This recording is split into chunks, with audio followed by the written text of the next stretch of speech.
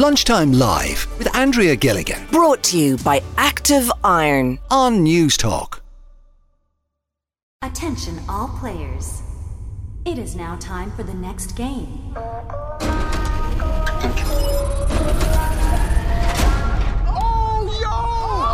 my God. Please enter the game hall immediately. What is this? Damn. Oh my God. Let the game begin.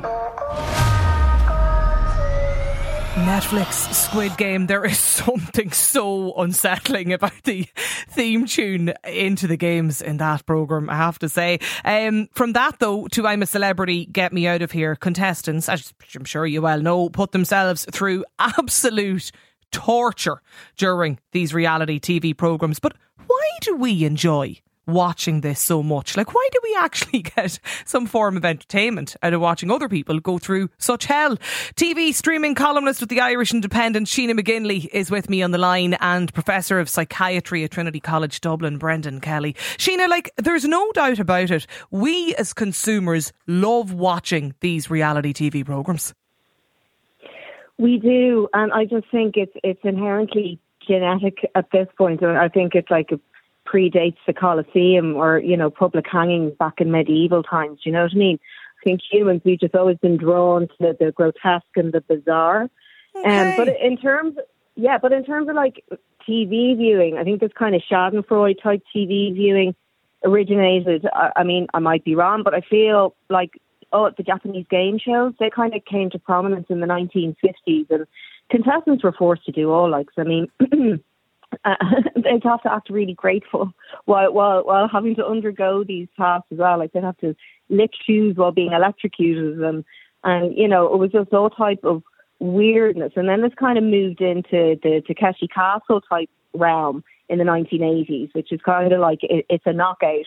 So there's like hundreds of contestants all running to get to Takeshi's Castle. It's another Japanese show, only that they're being chased by demons, and you know, it's fun to watch, but also kind of terrifying. But the longevity in Takeshi's Castle is such that, like, it's even being rebooted recently. It's on Prime Video now, and it's being narrated by Tom Davies and Ramesh Ranganathan. So there's a huge market for it. There always has been, and we only seem to keep gravitating towards it. Yeah.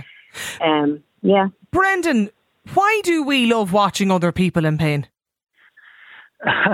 Well, we want, you know, we as humans, we're looking for two things. We're looking for adventure and risk, but we also want to feel safe and comfortable. And it's very hard to get those two things at the same time. But reality TV can do that. We can witness and feel close to the adventure and close to the risk, but we also feel safe and comfortable. So it's a very safe way to experience these emotions which we're hungry for. We're hungry for all emotions, for fear, for relief, for disgust.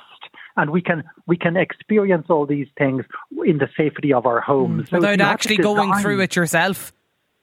Without going through it yourself. So as Sheena said, it's fun but terrifying, but it's also safe, and we can live these emotions and these experiences vicariously.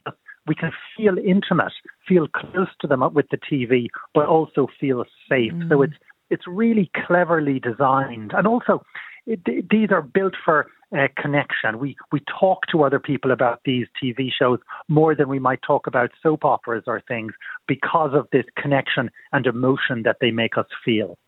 So that's why we all have our favourite then. That's why we're often encouraged. You know, you might, some of the programmes over the years, you might vote for people, and that's why then. It's to get you to buy into it. Yes, it is. It's to grow this sense of intimacy, this sense of closeness. And logically, we know it's not real closeness. We know that logically, but we feel all the emotions of closeness, and we feel the fear, we feel the disgust. We like covering our eyes and turning away and squealing. And these things give us little... Is that yeah. you? When you're getting little bursts of dopamine in your brain and serotonin, and it's quite addictive. And this closeness and intimacy, which isn't real, we feel it nonetheless. And that is what we want more than anything else.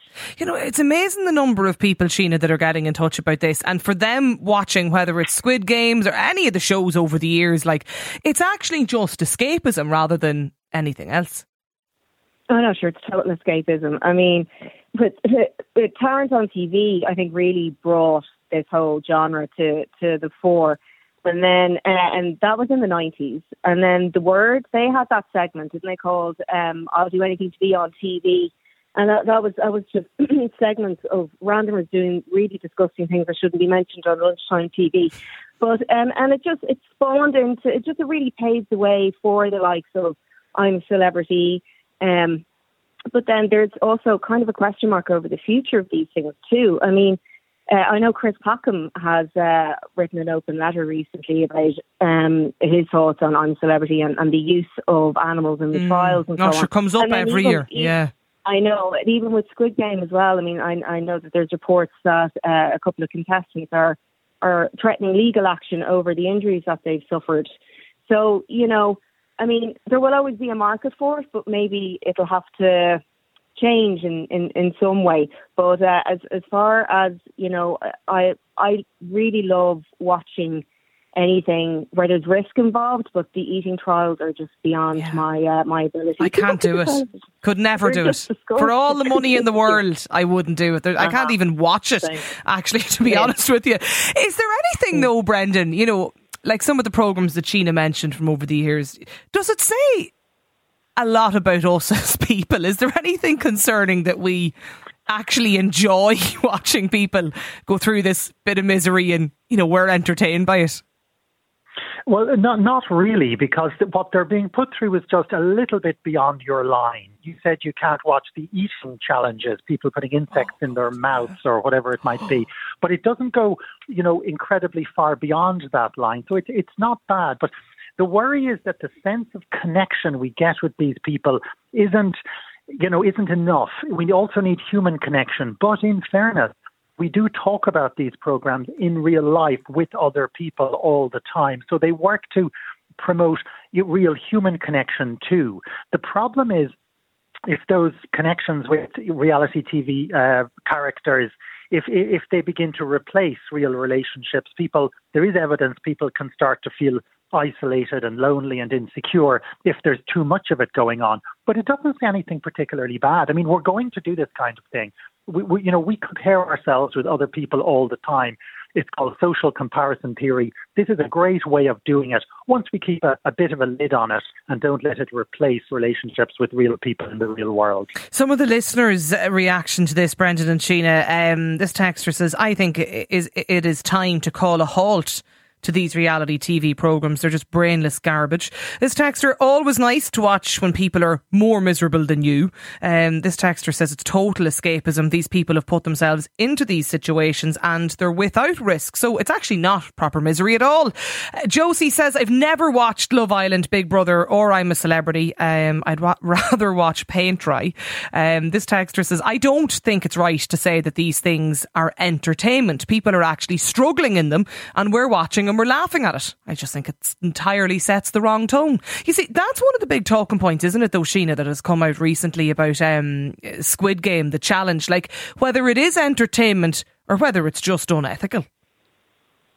Yeah, I mean, that's a very broad subject to delve into. But I do feel like it's that given the what's the original series, the premise of the original series, and what happened in the original series.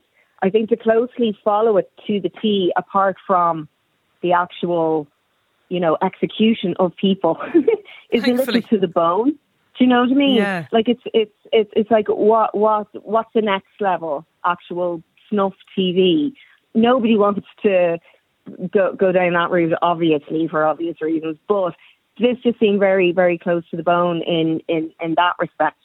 But as you said, even the title sequence music raises something in you. Like there is an excitement or a thrill there for good or for ill. So, excuse me.